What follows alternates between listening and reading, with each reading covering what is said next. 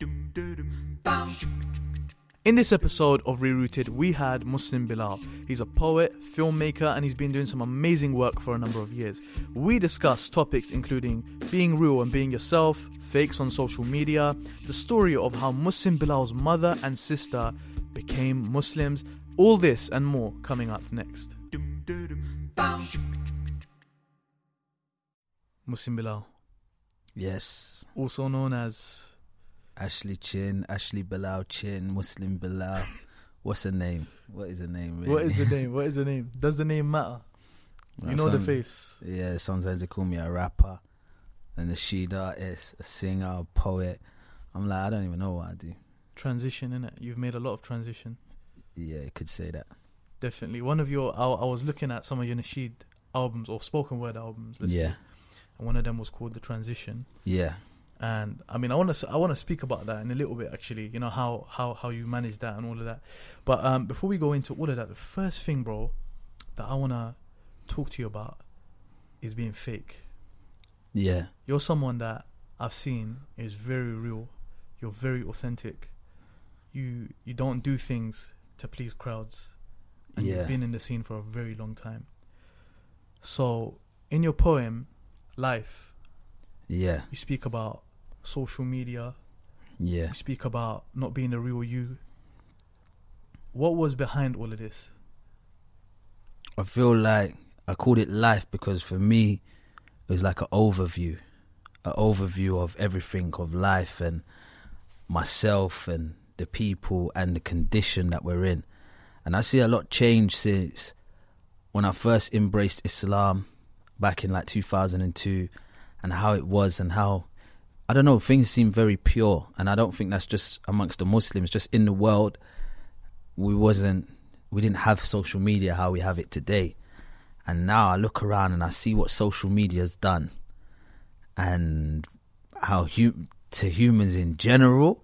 And I just say, wow. Sometimes you sit back and you say, wow, look at life, look at this life, look at us, look at humans. Yeah. This is mad. What we're doing, like, is just mad. And this rat race where everyone's trying to keep up with each other, everyone's trying to be like someone else, because we're exposed to so much that we know so much now. Everyone knows so much because you can watch so much online. Yeah. So you can see what someone else has and what they live like, and you can say, all right, well, that's what I want. Now that I've seen that, that's what I want. Whereas before, they wouldn't be as exposed to it. Yeah. And if they don't have it, they want to pretend that they have it.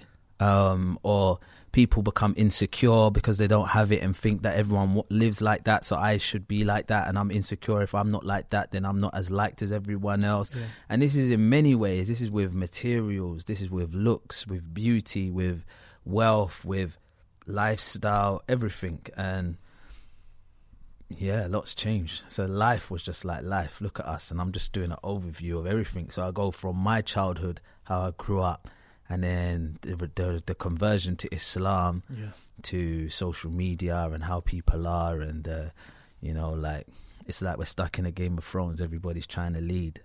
Fame, greed, dying to be seen. Yeah. It's deep, man. You know, you speak about fame, you speak about greed. But one of the things that you spoke about that really, really hit me, where you spoke about when a person's in a room, and you can't even be the real you. Yeah. You're in a room full of people, you can't be the real you. Yeah. Could you expand on that? Like that specific line. Where is that coming from? It's like, I think I said, care so much about what people say. You can't even be the real you. Yeah. In a crowd full of people, and it feels like it in an empty room. Yeah. Everything for me is, I don't write down none of my poems. So it's not. I heard this about you. It's not like I sat and thought it out. They're real moments. That's why sometimes I can go on for so long at an event and they say, how do you remember it? I don't forget. It's like me asking you, tell me about your childhood. You can talk for 10, 15 minutes because you're going from what actually happened. So because I'm going by what actually happened, I'll never forget what actually happened. So I remember being in a place probably where I'm seeing the not the image but the front someone's putting on in order to please the people, like in order to be accepted by the people. So like because they care about what people would say if they was honest. Yeah. So it's like they can't even be like there's care so much about what people say, you can't even be the real you. And then sometimes I think to myself, I'm so honest, like that's not saying I'm the only one, but I'm so honest. Sometimes I think if people actually listen to what I'm saying, I'm almost like incriminating myself sometimes when I speak. I'm saying, are they listening to my poems and what I say? Yeah. I'm too honest almost, I feel like. So I feel like that honesty and the way I am, sometimes you feel like a stranger. So I say like in a crowd full of people, it feels like you're in an empty room. It's like, am I alone in this? Like, no one's upon this. Like, how can someone be the real then? I think honesty like is important. I think there's a difference. Sometimes like if you have like sins, for example, or bad habits, it's not dishonest to like hide them or be shy of them. That's showing that you're embarrassed about your sins, or you're not proud of them, so you want to hide them. So you're not gonna just be, but this guy listens to music when he's on his own. Yeah. But when he's in front of a load of people, he doesn't listen to it. That's not like, you're being fake. That's more like, no, he's got a bad habit and he's ashamed of it and he's not proud of it. So he's hiding it. He's concealing. That's different. But being honest is like just being honest with yourself. Like, this is where I'm at and this is what I have to offer. You can't trick the people. You can trick the people, but you can't trick Allah. Allah is all knowing, all seeing, all hearing. He knows what's in the breast of man. So for me, I feel like I can pretend, I can do stuff with the people. We can all do things with the people. We can trick them. We can behave a certain way. But Allah's there, just seeing all. And he just knows you can't trick Allah. So I feel like honesty is the best policy. Like, I remember sitting down with someone with more knowledge than me, and I wanted them to teach me, like, go through Islamic stuff and study. And he said, no, the first thing we're going to study, I said, what book are we going through? He goes, no, we're not going to go through any book. We're going to go through principles before we study anything. Like, principles. He said, yeah, like life principles. Like, never lie. Always be on time. Don't eat too much. Yeah. And he was just going through normal principles. And there was so much value in those principles that can teach you a lot in life. So it's just like a little thing like never lie. That's a serious, like, I'm thinking, do you know what? We need these principles as humans. Like, it's okay, we know so much, but we know so little if we're not following these little principles. And that's Islam. If you look into these principles, don't eat too much. You know, many people, they quote the hadith of the Prophet sallallahu alaihi wasallam, peace be upon him, and they quote it so wrongly. They say, for example, you're only supposed to eat a third. But they forget half the hadith, which is eat a morsel of food. To keep your back straight. And if you need more, then you do the third. So the third is not even, they make it out like the third is what you're supposed to do. And that's not even what you're supposed to do. You spoke about, for example, never lying. That's from Islam. Yeah. And this, I often find this, that many of the principles that people become successful from, they're things from within Islam. Yeah. They're things from within Islam. Many of the things that people, for example, this is me personally, I don't know about how you feel about this, but when people always post up these motivational speakers who are just going on and on. Oh, you think this? Oh, you're like this? Oh, well, you need to get up out of your... I think to myself, you've heard all of this before. But just because it's coming from a certain someone, you're taking it more seriously now. Yeah. You're treating it differently. You're treating the information, the knowledge differently. You know, in your poem, you also spoke about being fake. This comes back to honesty. Yeah. But I want to bring it to a direct industry. Yeah. And I know some people might find this controversial, The Muslim scene. Yeah. Do you feel like a lot of it is fake? Yeah. Yeah, a lot of people are not honest with themselves. How? How do you feel like it's not real? And what about it is like, not real? Where do we start? I think that the Muslim industry in two ways. It's like we have to take responsibility in a sense that we're very judgmental people. So if you say one thing wrong, Yeah. the whole Muslim scene could come down upon you. So for one reason, it's like out of fear of people not having the right opinion, of you, a lot of people are faking a sense where they try and portray a certain way and a certain image, and in order for the Muslims to like be like, mashallah, you're great, you're and this, that and the other, and they're too scared to like maybe show other sides because they know that people will come down on them. Then you have like the men, you have the women, a lot of them are like with the beauty and the looks and the image, and it like a lot of people every day it's just hey guys, like you live in a happy life. Like, who is these guys you're doing hey guys to? Like, a lot of them are not really happy and are not living this great life, and it's not as beautiful as it seems, and they're scared to be honest. And you can tell something's fake when something's not organic and it's not real if everyone is doing the same thing. So it's obviously someone does something, it works, and everyone starts following suit.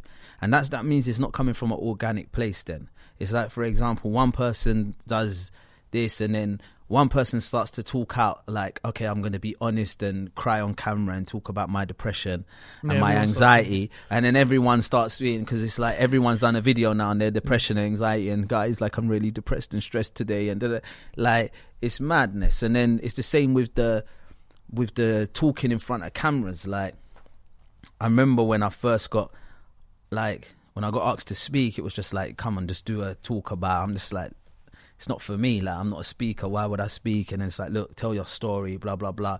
But then I remember some people was like, how can I become that? Like, I want to be a person in front of the camera. Like, I want to. And sometimes it's for the wrong reasons. Like, the intention is for the fame. It's for people to know who they are, or they want to be. It's almost like a clout chasing. Like, they want to be celebrities. Yeah. Yeah, it's deep. And these problems are so, you know, often, I was thinking about this today, that we always love to point fingers at other people. Like, for example, we even read the Quran and we'll be like, yeah, man, you know, these people, sometimes we even think about it in our heads. We think, you know, these people, it applies to them so well. Yeah. But you're supposed to be thinking, does this apply to me? To yourself, yeah. And 9 times out of 10, if you've done that, because the Quran is sent to you, it's for you. If you've done that, it would apply to you. A lot of these things would apply to you yourself. So it's a deep thing of question. Like, what you're talking about, bro, something I went through personally as well with this journey. And I don't know if you noticed, but off social media, I just went off it completely for like the last year, maybe. Yeah. But I was like, I had to speak to some of the brothers I was close to and be like, bro, you know what you're doing? I've just been doing what you're doing. But I never even thought about if I want to do this. I've just been doing it.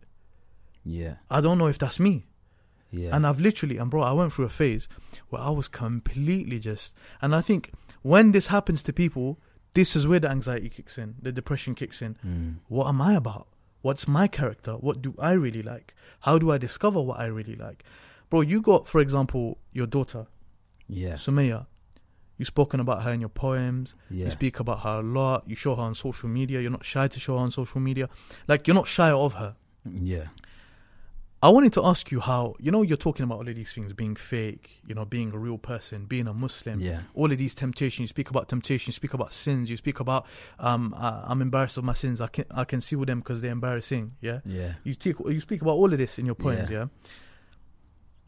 How do you feel that your daughter is growing up in this environment where it's worse than when you were growing up? And I said it on one of my poems. I said I was from an era of paid in full. Now I have to watch Sumaya grow up in the era of vloggers playing the fool. I feel like love, like, you see, Allah, the way I look at this religion, I come into this religion having a tight relationship with God, with Allah. Before I was a Muslim, I used to ride a motorbike and I used to speak to God every day, all day on my bike. So I always had these conversations like with, I was used to say like, you're my only best friend, protect me. You don't have no radio when you're riding your motorbike. So I used to have this, and I always felt close to Allah, to God.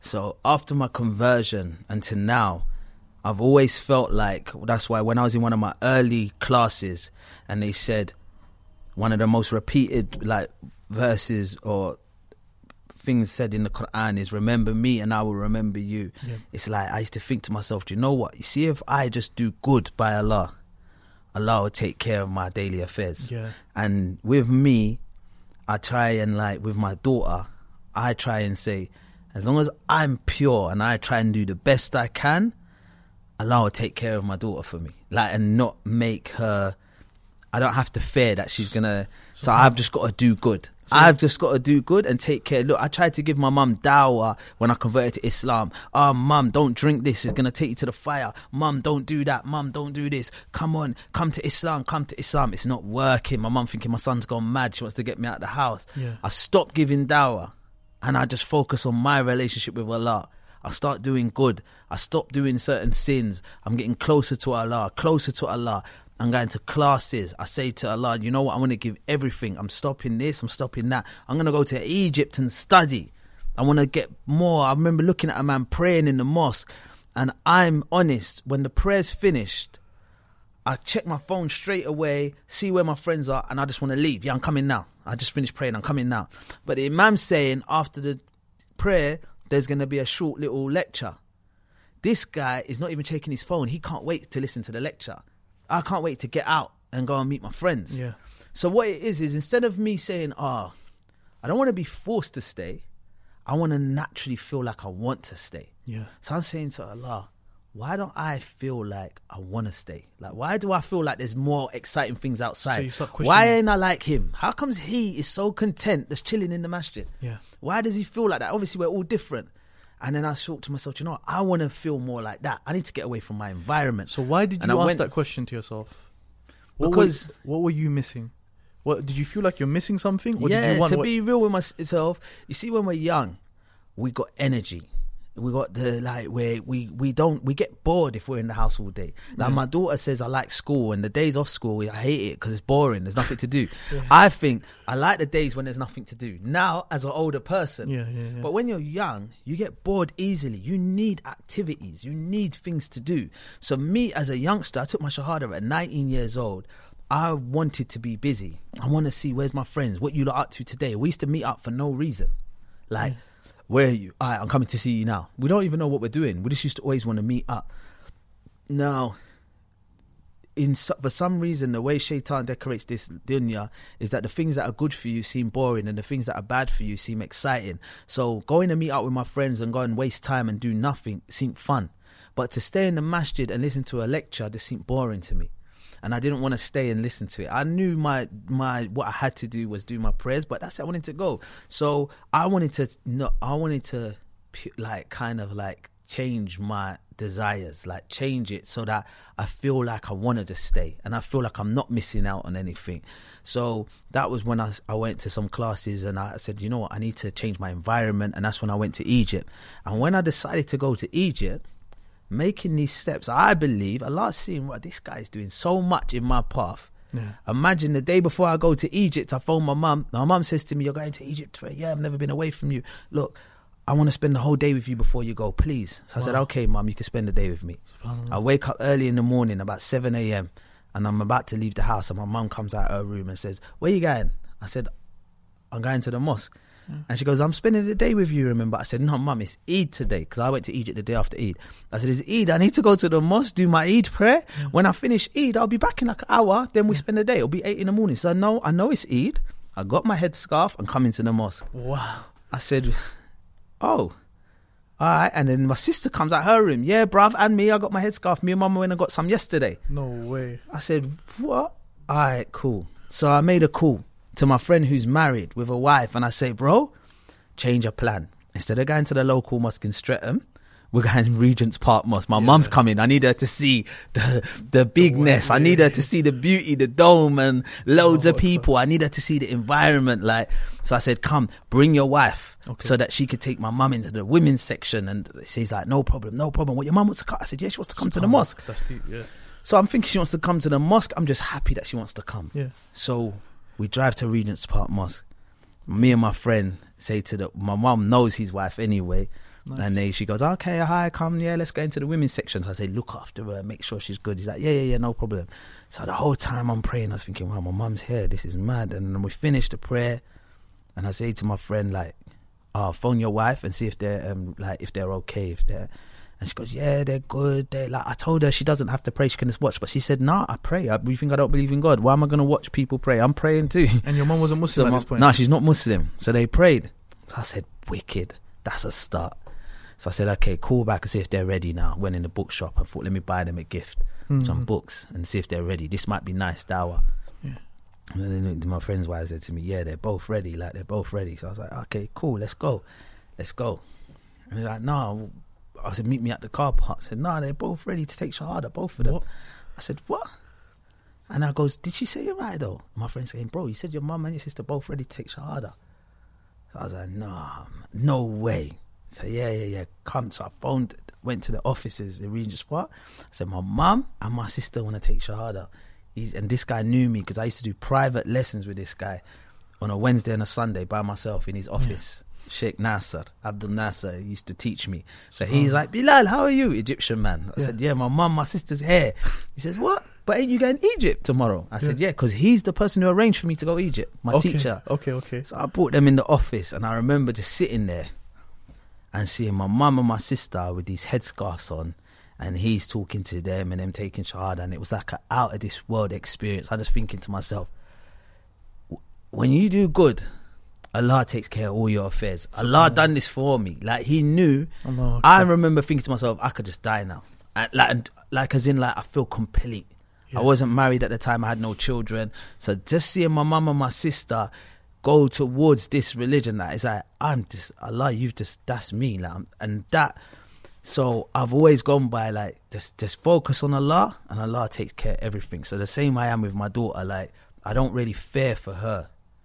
I fear for the world we're in and everything, but you know what? I just feel like when you do good, whatever, I'm ready for anything Allah has destined for us. It's like, you know, the sunnah of Allah subhanahu wa ta'ala, that if when someone puts their trust in him, he never lets that person down.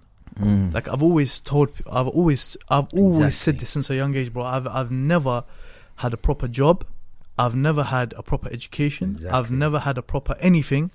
But Allah's always looked after me. And my mum, to this day, that is something private, but my mum to this day, like, she looks and she talks to me, she gets emotional. Like, I have all of my siblings, I have all of my family.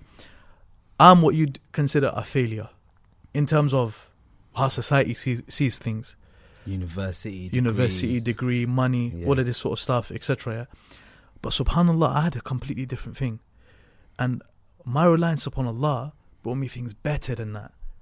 I remember I used to say to my dad, you're encouraging me to go to university, but now look, I'm getting invited to go and speak to the university students.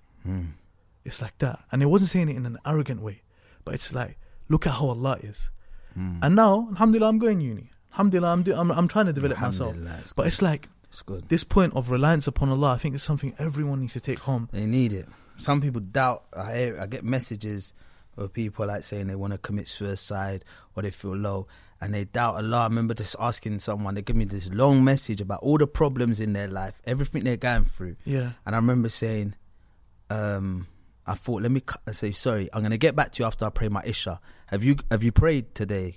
And they say, oh no, I haven't. I don't really pray at the moment. And I just think to myself, you don't pray and you're complaining about all your problems.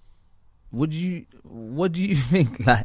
Like, do you not believe that there is no might, no power except with Allah? Like, it's become so logical to all you. These problems, like, and this is what we need, this faith. Like, a lot of people don't understand, like, they lack that faith, and like, they like, bad things happen to them and they like wonder why this is happening to me, and it's that iman, that faith there is lacking, and people need to understand that. And definitely. Can we speak about faith? Yeah, a little bit. Do you know what I mean about that? Yeah. So you got a new movie coming out, or new film, in production. A new film coming out. Yeah. And I remember, just to give some background to everyone listening, we met a few years ago, because context, we've known each other for a very long time. You've known me for a very long time. So that picture you put on your Instagram recently. Yeah. I remember you from that. So We're at Brother Yasser's study circle. Yeah. And while we're trying to study, there's a kid, 5 years old, jumping behind us, jumping on our back, running around. We'd have to grab him and go, sit here. Yeah. That was you, bro. Little Musa, I remember clearly. He was like 5 years old. That's deep, Mad. man. It's crazy. Mad. But it's like, what was I saying? I was saying about, you got to remind me now, I lost completely. My kid moments came a few years ago, you saw me. Yeah, a few years ago I saw you.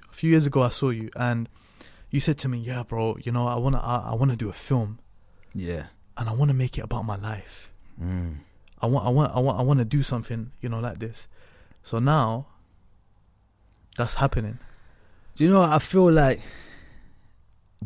my whole journey's been crazy, you know, because, and like, even when I go to events, I only talk about my life. Yeah. I only talk about my life. I'm not qualified to talk about nothing else. They might book me like, can you do a talk on this? Can you do a talk on that? I said, I can only talk about my personal experiences because I'm not qualified to talk about nothing else. I'm not a teacher. I can't teach. I could talk from my heart about my life, and inshallah, if someone's in the audience that's going through similar situation, it might inspire them.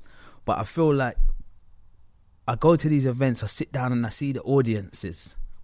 I'm sitting in Canada, Vancouver, there's thousands of people. They're listening, they're coming to me. That story was inspiring.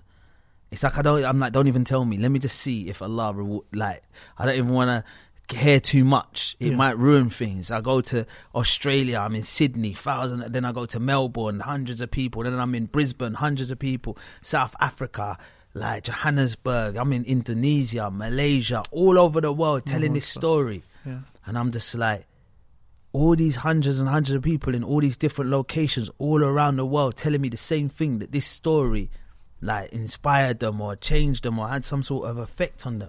I can't even comprehend it. Like, it's mad. And I just think to myself, like, we learn something by either listening, watching or reading. Yeah. That's how we get inspired. And I think we're coming in a time now where when people are reading less, especially the audience I'm trying to reach, they're not readers. They're not readers. The lost souls, and there's a lot of lost souls out there. The youth, like we're a generation of fake people. So even though we act cool and we act like yeah, life's good, everything's good, we're lost. When we go home and you sleep at night, there's an emptiness. I challenge all these youngsters, everyone that acts like they got a great life. There's an emptiness inside them. I know, fact. They've all got this lost emptiness, and those kind of youth and youngsters that are lost, they're not readers really. So they're more watchers. We're not in a stage of listening. Maybe like even like these podcasts are better when you can see us. Like that's the ones I'll watch. Like, so I was thinking, I've been in the film industry for years. Like, imagine creating a film about that story. Yeah, that can go out mainstream all over the world. That for me, I'm not a man of dreams, but I'm just thinking that's something that I could die and that's still just being watched. I still got like the message on tape, like the film. You remember the film, The Message? Like, that was made how many years ago? But you could just keep watching it. Imagine a film. Gone. Yeah, everyone, you can just watch it and watch it and people can learn from it. Yeah. It's like a legacy kind of thing. So I always said, like, I would love to make a film about this story where people could like just be watching it all over the world, like, and Spain. That inspired me, and to get in a position where you get to do that, it's mad. And I think that what the people need to understand, the youngsters and everyone with dreams, is we're in a rush for success. Like, we're trying to be celebrities online and this, that, and it's like we care more about the fame than the work. I started this journey of telling this story and doing this over 12 years ago. And only now I'm getting to that stage where I can make this film. Yeah. I first wrote the script over 12 years ago. So it's about the work and doing good. And then it falls into place later on in life. Yeah. So tell me a little bit about what kind of level we're hoping for. Well, because there's different levels of movies. Yeah, I'm not trying to make a film for YouTube. Like, it's like whatever the biggest level there is, isn't it? So obviously, it's a film that you'll be able to go to the cinema and watch, and then the same normal procedures. Watch it online Yeah. after down the normal channels and routes. So yeah, it's exciting times. We're in pre-production of that now, Most definitely. and I'm looking forward to it, man. I'm really looking shooting forward first to it. day of filming Monday. I'm looking forward to it, It's man. my first feature I've directed, so yeah, it's a great project. The cast is crazy, like everything about it is. Yeah, That's going to it's be exciting. amazing, man. That's going to be amazing. You know, I want to ask you a question on behalf of Ustad Hamza as well. Yeah. Are we getting premiere tickets, yeah?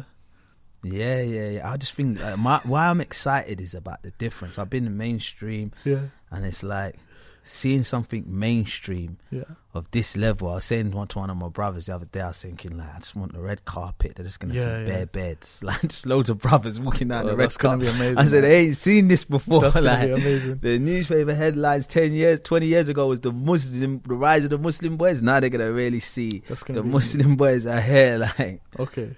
I'm looking forward to that, man. I'm looking forward to that. Because I've heard you speak about it so much. I know you're passionate about it. I know that. well, the film's different. The film's a bit different. Okay. How's it different? I would say it's based on my true story, Yeah. but I wanted to make it cinematic, Yeah. and you have to up the drama. Yeah, of You've course. only got like 90 minutes to tell that story, so Artistic you license. have to give it an arch as well. So we got the beginning, the middle, some action, and then the end. So yeah, it's not just as I've told it. There'll be some surprises in there. Okay. And no matter how much I tell my story, I always miss things out. Yeah. Every time's different. Yeah. SubhanAllah. That's deep, man. It's deep. You know, so another thing that I wanted to speak about, this is all to do, you know how you mentioned how you always end up talking about your life. There's another thing Yeah. that we need to speak about to do with your life. Yeah. I want to ask you about racism. Yeah. Yeah. And I think as a black person yourself, Yeah. I think it's only right that you speak for yourself rather than other people speaking for you. And there's a story you told me a couple of years ago of you getting to know a sister for marriage Okay, yeah. Yeah. and you getting rejected. Yeah. I might have told you that in private. No, I'm joking. Yeah. But yeah. Yeah. Do you know what? Yeah, you like, I think it's just a reality. I'm not one of them people that I like to over complain and go this, because I feel like everyone's a victim of something, innit? So like, let's say for example, Are you cool? Are you cool to talk about it though? Yeah. Let's say for example, this boy is a drug dealer. Yeah. You introduce me to him. I'm not just gonna diss him and say, why are you selling? You shouldn't be selling drugs. Yeah. I'm gonna see what is his life like. Like, how was he raised? Like, what was his environment? And there's things that led him to that. So some families, we got to understand, we're like second generation of like that. A lot of the parents were raised back home. So in the household, the first language is the back home language. Yeah. And the mum speaks a certain way, and the culture's very much. So us, as the younger generation, we went to school here, so we mix with I sit next to a girl from India. Yeah, we're used to all of that. Yeah. This guy, my friend in class from Turkey, he's Indian, so we're used to mixing. The parents are not used to mixing. Mm-hmm. So when I am a bit understanding that when the daughter comes home and says, I want to marry this guy and he's black, the first thing the parents are thinking is, what? Like, I can't even understand him and speak to him around the language barriers and the culture differences and everything. However, I think there's a line where I had someone say to me I feel sick. Like the reaction was they feel sick because of my colour, and when told that, no, that's a bit racist. You can't say you feel sick. What? Because he's black. So they said that. Yeah, and it's I'm not being racist. I'm saying, don't you want to have good looking children? And it's that for me is wow. And then it's I know some people who are married to different races where the parents, the in-laws, refuse to see the grandchildren because they're mixed with black or something. And I think this is innocent children. And there's some issues. These issues are so real and deep. So sometimes I think I might do something I was on EastEnders the other day, 50 comments why was you in EastEnders? And I think, bro, we got a bigger thing. You got some serious issues. Go and ask your uncle why. You're asking me why I was in EastEnders. Do you understand what I'm trying to say? There's a lot more going on. in some serious issues, it's too easy to just ask me that. So how do you deal with those sort of comments like coming at you? Do you know what? I'm not. I think I don't really worry about myself because people don't realize how old I am. Yeah, I'll be 40 years old soon. That's gonna be a so shock these comments and all that to me, like I'm thinking, don't even question me. You have to have a bit of respect. Like I'm not a child. Like, do you understand? I'm not in that kind of world with the social media and comments, and I need to react to it and tell them why I this that. I'm a bit older, so. But I do fear for some of the younger generation which do receive backlash. Like, even if I see someone doing wrong, I don't feel it's fair on them to have so much comments because they're humans. They're humans, and they got hearts and souls. And even if they're making mistakes, we got to be careful how. And I just think that there's no reward in being horrible. So if we forgot about our end goal, like if our end goal is to please Allah and to go to paradise, I think like is it going to help us get to paradise and please Allah if we're rude to someone or if we diss someone or speak bad about someone? We forgot the end goal. That even comes into racism. Yeah. You know, a lot of people also feel like it doesn't exist.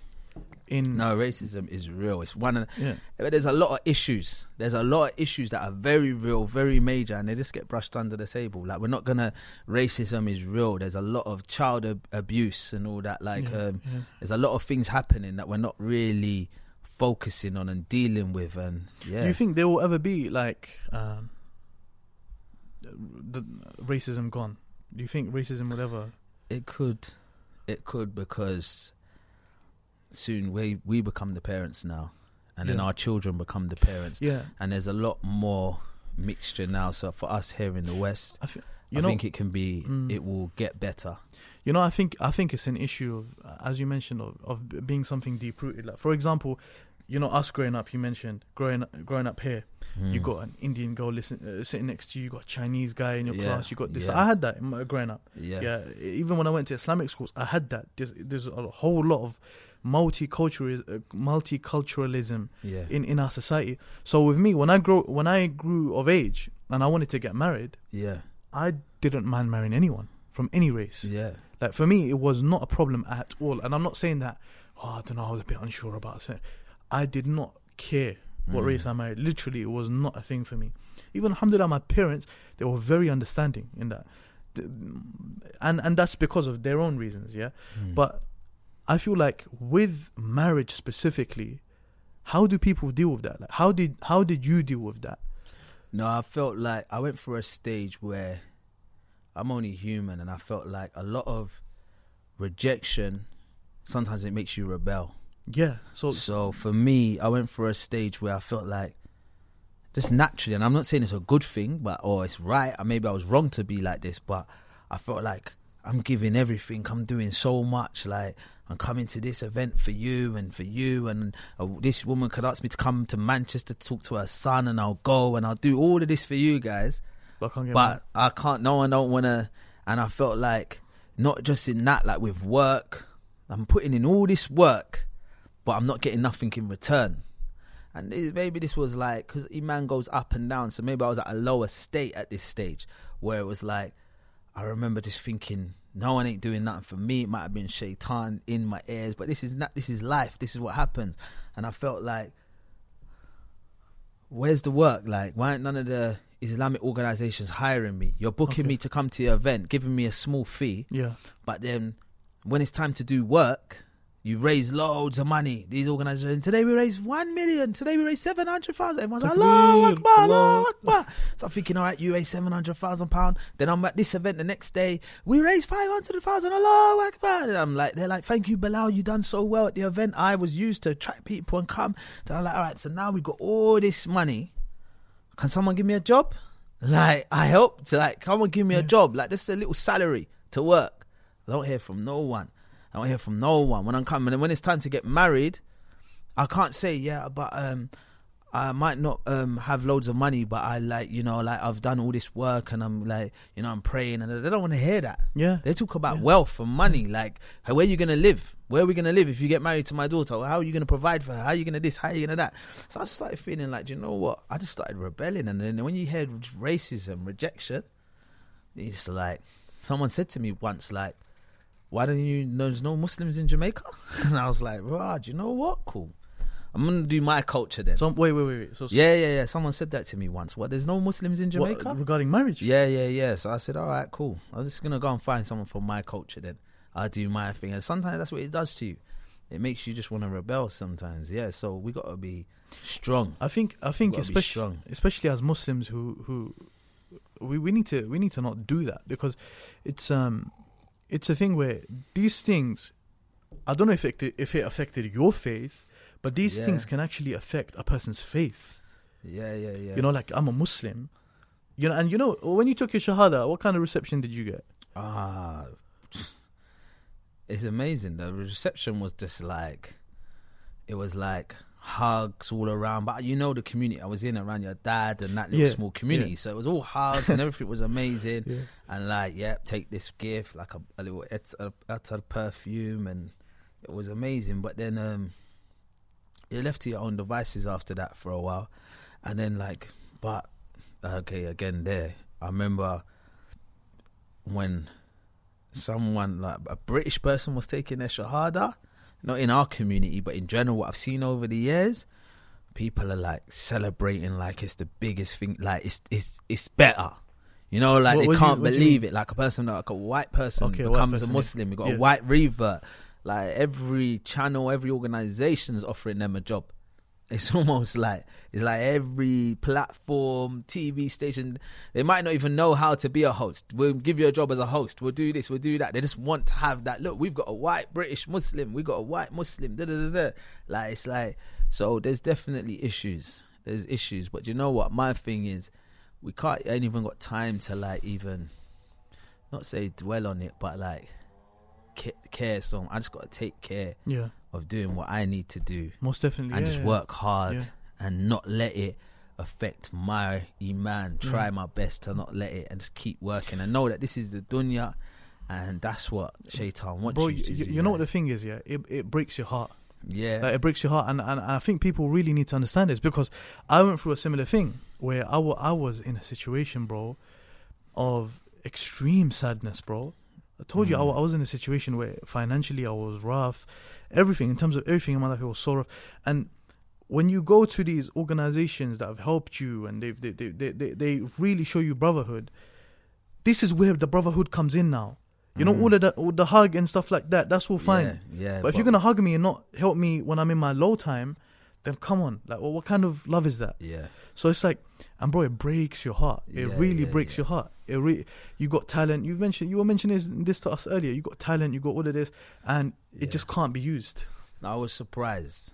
I was very surprised. I'm not saying I'm entitled to anything, but I was surprised that a man of my skill set, of what I can do in regards to like film production, engagement with young people.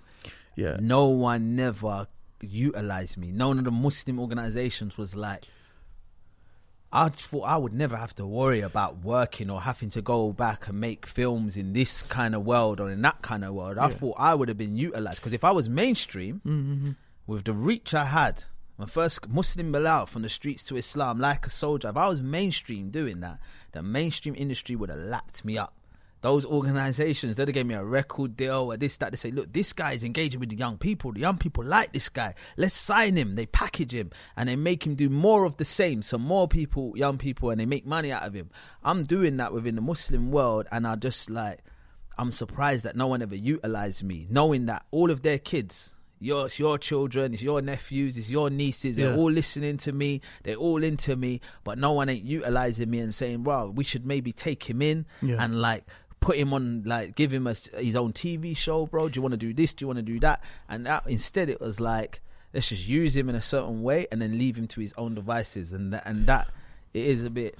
So I guess like some of these situations forced you to be in two worlds at times. And I've seen you in two worlds. Yeah. So you're Ashley 100%. Chin And I remember the transition because that was so relevant to me. You're Ashley Chin and you're Muslim Bilal. Yeah. And in the different scenes, your name is different. So when you're in the films, etc., it's Ashley Chin. When you're getting invited to a talk, it's Muslim Bilal. Or you're getting invited to an Islamic event. Yeah. How do you... And should I tell you something, bro? I don't know like how you feel about this, but that's something that a lot of us go through.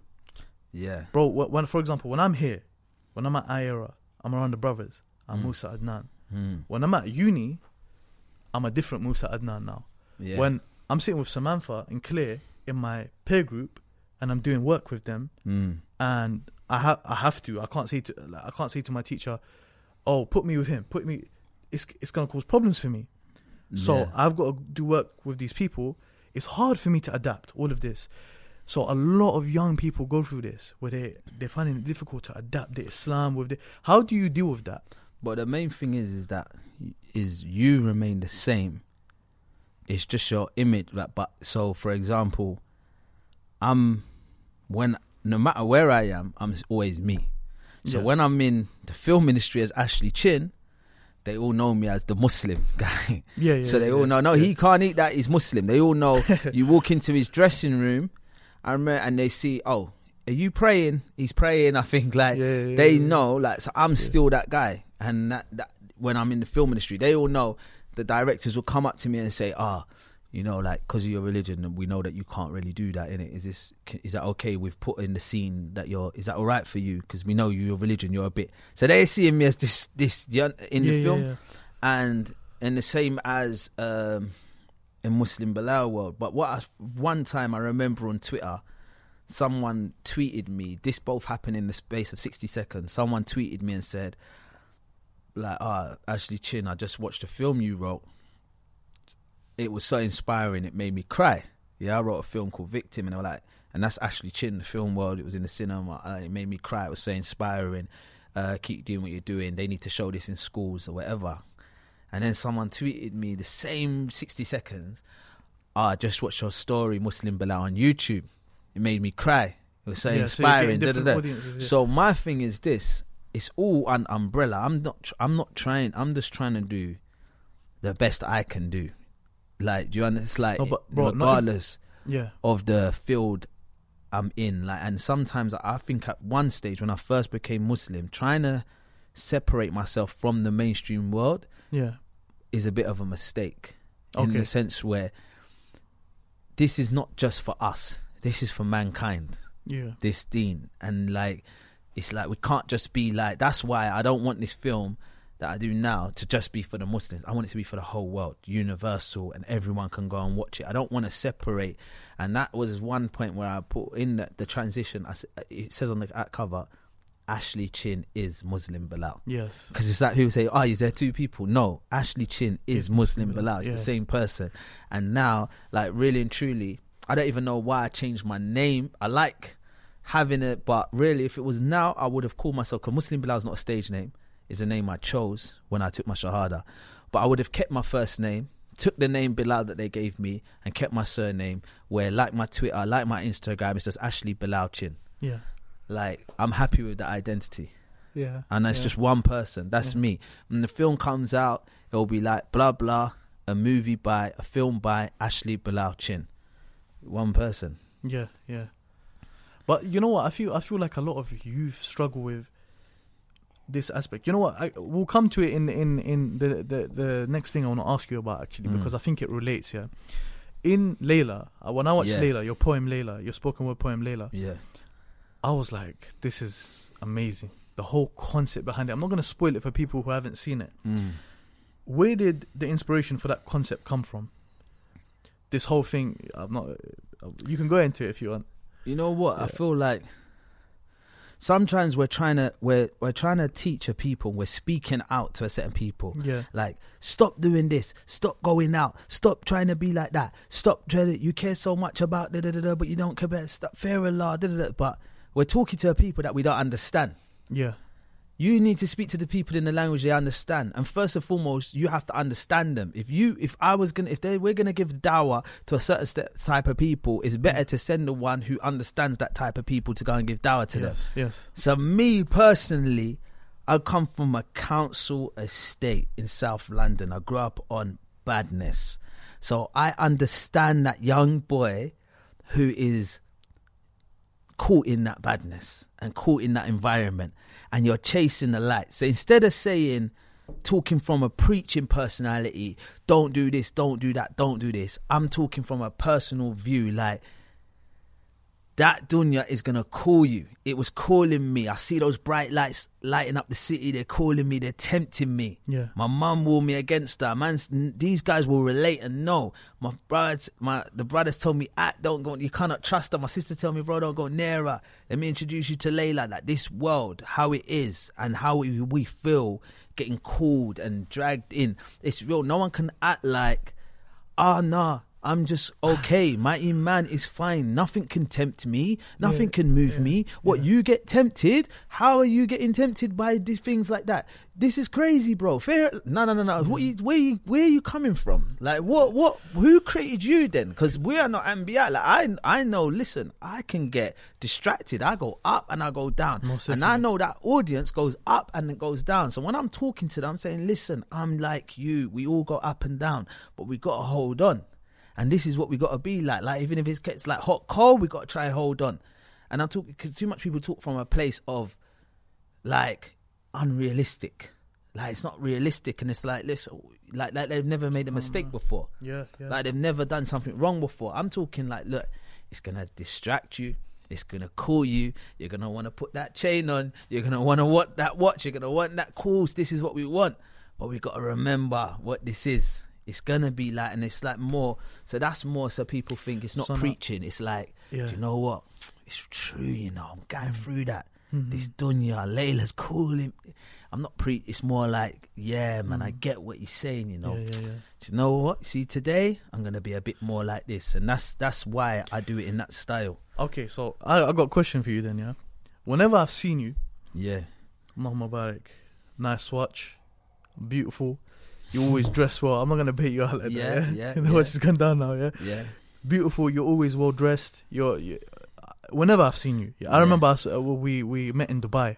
Yeah. And I asked you about your watches, your whole philosophy with your watches and stuff like that. So you've always been someone that is well dressed. You look after yourself. Yeah. So what if someone comes to you and says, "Hang on, you're talking about dunya here. Yeah. But you got the dunya. It's very clear to us you got the dunya. It's very clear to us that you wear the dunya." Yeah, and on a bigger level than a lot of us that are even attached to the dunya. So how do you balance? And I drive a nice car as well. Yeah, alhamdulillah. So how do you balance all of this? You know what it is? It's like I remember losing my identity. Okay, when I first converted, like, it's like I forgot who I am, and it's like you go like, I didn't even go to the barbers anymore. I just used to say, no, it's just dunya, just cut my own hair. I'll go into Primark and just buy combats and just dress like a certain way. And I remember thinking that, no, this is all just dunya, this life is temporary. And alhamdulillah, this is a good way of thinking. It's the truth. But I lost my identity, and sometimes you go so far in that you get so lost that you go super far back out after. You go from one extreme to another extreme. It's like, and I've seen that happen. It's a common thing. And it's like, you got to pace yourself and be real with yourself. Yes. So that's one thing where I realized, you know what? Why am I losing my identity? Some people even change the way they speak. Like, they start putting on an accent. Like, you know, where do you get an accent from? You get certain people, they become so religious, or like they feel like they've become so religious that when they went from talking a certain way, which I'm not saying to not talk slang, that's fine, that's good. Maybe you want to articulate yourself better. This is a good thing. But I'm saying they start talking like a lecturer, like, brother, you know you shouldn't be doing that. I want to give you an nasiha and da-da-da and blah-da-da. Like, you're losing your identity, totally, your character, everything. Let's just be real and take it down a little bit and be realistic with who we are. Yes. I have to be realistic with who I am. I'm still me. Yes. I'm still me. Like, and the truth is, I like fashion. That's what I'm into. Yeah. So that's what I'll be known for, the guy that likes fashion. And I remember when I was doing events, one guy said he wanted to manage me. He said, I would love to manage you. I said, I don't really need a manager. He goes, no, I'll tell you how I would make you better. See, if I was your manager, I've gone to an event kind of like this, let's say. Yeah. He said, I would make you go out on that stage in a crisp white phobe. you know, a nice toupee on your head. You go up there, you know, like change your presentation. I said, bro, you see, that's why it would never work for me. There's no uniform. Yeah. I'm not Superman and Clark Kent. Like when it's time to hit the stage, I'm going to do this and do that. I said, don't get me wrong. I love a white foam. So some events, right, it's a nice dinner. Let me take out my Kuwaiti dish dash and pull it on. That's cool. It's real. But I'm not doing it as uniform. Like, do you understand? Yes, That's fake for me. That's fake. And another thing is, these youngsters, yeah, it's like we can't tell them who to have as their role models. You can't tell a young man, oh, you should look up to this person and you should look up to that person. Listen to the imams, listen to the sheikhs, listen to that. They're going to choose who their role models are themselves. And what they do is they're watching videos, they're watching this, they're watching that, and they're saying, wow, he's sick. He's sick. I want that. Do you understand? Yeah. And for me being myself, staying in my barrier, it's like not saying that why can't I remain cool, if that's what cool, like, do you understand? I'm not losing my identity. This is me. And then maybe that's why when I go to these events and then youngsters come to me, they say, well, can I talk to you for a minute? And they feel like they can open up more around me. And they feel like, you know, they can relate more to me because they can see you're just like us. It's not like I'm coming there with I'm still like, they can feel that I'm the same as them kind of thing, so that I can relate to them and speak to them in a language they understand. But I don't think dress code and some of these type of things are too, as long as you don't like I don't go posting loads of pictures on my car online and this, that, or showing off my watch and and these type of things to make youngsters feel insecure if they don't have it.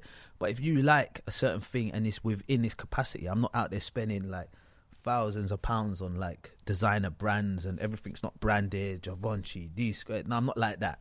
Within moderation, I like footwear. Every now and then, I'm going to get a new this. Every now and then. But really and truly, a lot of my clothes are from like high street store called Cos.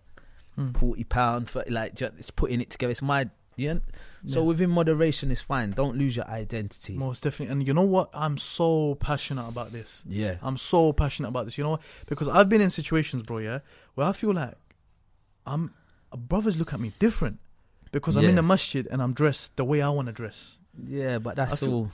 I feel like brothers look at me different. And you know what it is? I was speaking to my teacher about this and I kind of went on a rant to my teacher and I was like to him, why are people like this for? Why are people so, closed-minded in this way and stuff like that? And people lose their identity.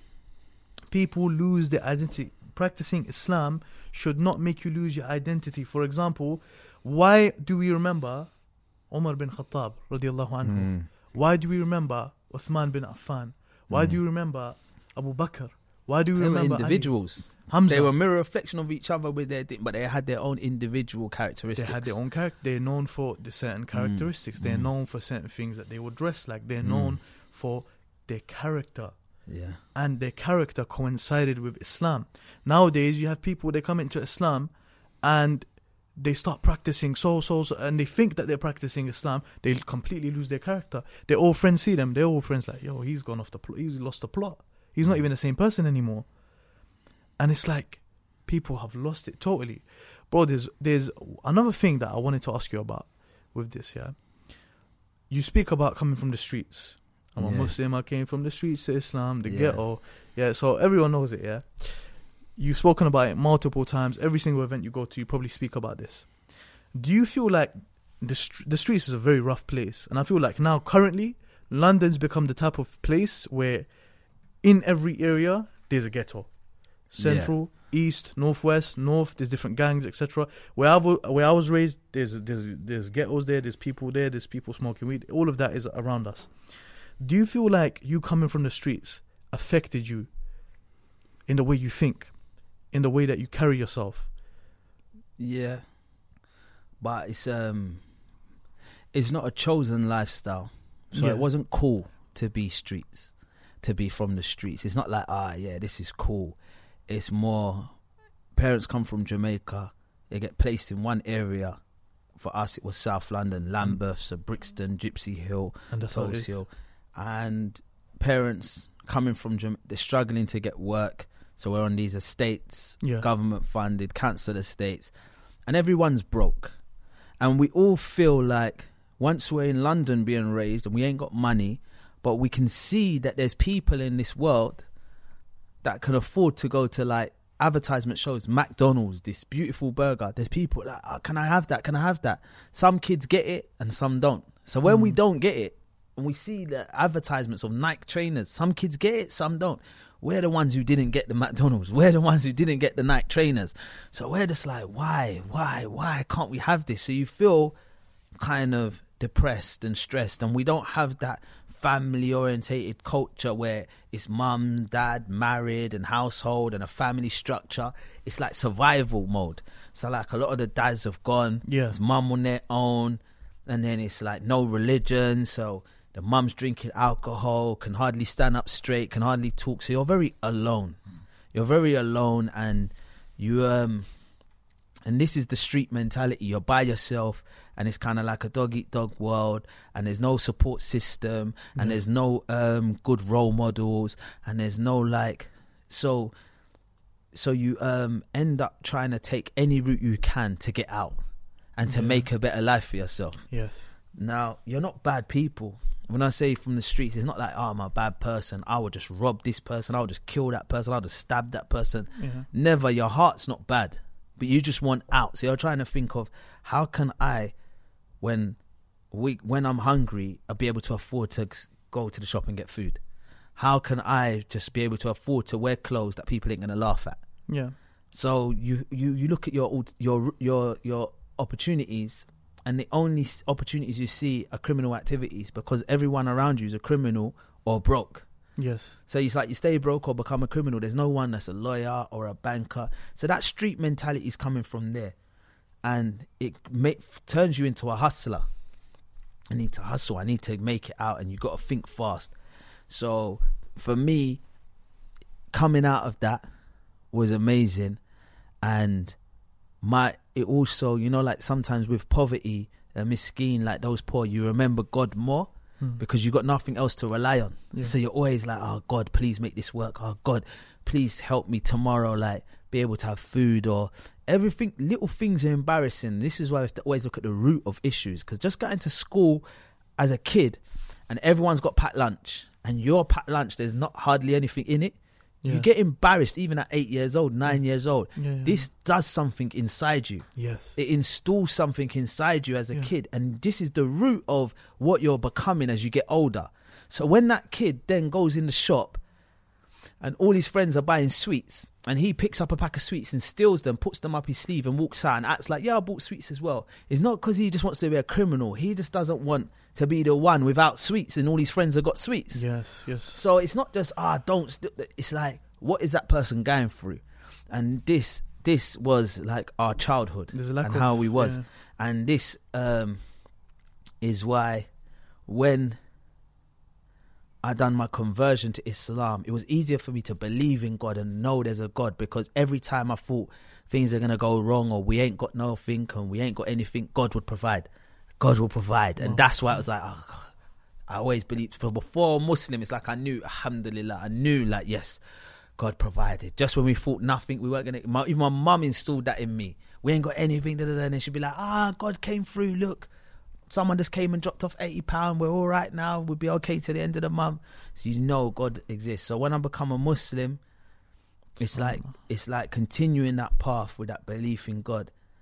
And then you continue with that belief. Yes, yes, yes. And then when the good comes to you, you have to be thankful. If this religion is telling you you have to pray to thank God for what you have, I'm ready to get down, because I look at my past and I look at it and I think, wow, look at me now. Like I'm standing here and I'm doing this and I'm doing that. And I just think, alhamdulillah. That's why it's like, when I'm saying those words, it's not just for rhyming's sake. It's not just for fun. I'm saying, I'm a Muslim. I came from them streets to Islam, the ghetto. Now when I see my brother, I'm saying, wow, look at that. I come from there and now I'm here. Yeah, look at Salamu alaikum. Let's celebrate that. Like, it's proper. That's why I don't need to write it down. It's a feeling. It's an expression. I mean it. So I'm like, look at where we come from. I'm like, every single verse. I was in Istanbul. The day before, we was meant to do the event in Switzerland. So I'm saying, this morning I was chilling out in London, oh. Now I'm chilling out in Istanbul. Last night I was in Switzerland. I'm just a traveller on this land. Sitting on that boat, everything. I was sitting on the boat going Santander from Portsmouth. Then we drove to Morocco, crossed the border at Tangier. Yeah. And I remember doing it. And I'm saying, I'm trying. And then I go, look at this, boy. 10 years of travelling. This journey's been amazing. Gave up something for Allah. He replaced it with something much better. I'm saying that because it's like, look at this. From on the streets, distributing illegal substances, trying to buy Nike trainers to get by. And because of this belief in Allah, He's giving you much more than that. And saying, I'm not going to do that no more. I spent the last 10 years traveling. This is mad. And then I'm talking about, I'm saying, this is mad. And then I think, when I think traveling, I think, I went and done Hajj the year before I done that song. Allah brought me to do Hajj. I was like, Muzdalifah was a great city. I had to talk about that as the best journey. And it's all just a reflection of, so to say with a passion to these youngsters, don't get me wrong, I'm ashamed of my sins. I do sins just like you. I'm just like you. But look, guys, this is mad. I came from that. And look what Allah's provided for me. Now look, Saudi, this is the best thing ever. Like, and it's a real passion, like, of that streets. And it's like, what it installed is that hustling mentality of, I think that what it's done to my mentality, the streets, is like, I have no expectations. Yeah. So I don't expect nothing from no one because I've never come from a life where people give me anything. So I don't expect nothing, and I don't think I'm entitled to anything. Yes. So I'm just appreciative of anything I get. SubhanAllah. And I'm just like, yeah, you know what? It could have been worse. It could have been worse. It could have been worse. Alhamdulillah, with everything. So that's what the street kind of mentality done for me. Where some people might have this mentality where they think they're entitled to stuff and they expect everything, and I don't expect to hand out. I don't expect help. Yes. And I'm good with, Bro, that's it's so inspirational, and it's not a thing where, you know, people are just telling you it's inspirational for the sake of saying it. It's genuine, and I'm sure you know this yourself. It's extremely inspirational, and the most amazing thing is it's all from Allah, and Allah provided people with these things before you, and He will do it after you, and He will do it at the same time. So it's like, a lot of people, when they hear other people's stories, I want to conclude on this, inshallah. When people hear other people's stories, they often feel inspired, motivated. Wow, this is amazing. Yeah, but that's your life though. My life's not like that. And you need to understand, we need to understand, that this feeling of being somewhere and being somewhere else is from Allah. It's completely from Allah. Allah can take you from your extremely terrible situation that, by the way, for Him is absolutely nothing. For you, it's the world. You know, there's a saying in Arabic, "Sahibul hajjati a'ma," and it means the friend of need is blind. So when you have this need in front of you, you're blind to everything else around you. You're completely blind. You don't see that Allah's blessed you with this, Allah's blessed you with that, Allah's given you this, Allah's given you a mother, Allah's given you this. You're blind. You just need that thing. And Allah even speaks about it in the Quran. He says, إِنَّ الْإِنسَانَ لِرَبِّهِ لَكَنُودٌ وَإِنَّهُ عَلَى ذَلِكَ لَشَهِيدٌ. That mankind, insan, to his Lord is lakanud. He's ungrateful. But what I find so inspirational is the next verse. وَإِنَّهُ عَلَى ذَلِكَ لَشَهِيدٌ. And to that, He Himself will attest to. To that he's ungrateful, He Himself is going to tell you that. He Himself will tell you, I'm an ungrateful person. I am not grateful to Allah. I forget things. And if you realize that, another place in the Quran, Allah says, لَإِن شَكَرْتُمْ لَأَزِيدَنَّكُمْ. That if you are grateful, I will increase you. And I think that's your story, bro. You always talk about Allah, you know, being grateful to Allah. Always giving it up to Allah. Because, bro, there's a lot of people that have been through what you've done, and they'll be like, yeah, check me though. You know, I got the rollie on, you know, you see it. Yeah, this is how it is. And Allah gives it and see how fast He'll take it away, boy. It's a test. It's it's a test. And this is the way we deal with our tests, inshallah. Bro, it's been absolutely, you know, amazing having you on the podcast. Jazakallahu khairan for coming. Alhamdulillah. Bro, you're definitely going to be someone we're going to keep getting. You know, I'm a huge fan of you. Ustad Hamza's a huge fan of you. Bro, everyone was so excited that we had you coming in today, mashallah. So bro, jazakallah khairan for coming on. And brothers and sisters, this has been Rerooted with Muslim Bilal and myself.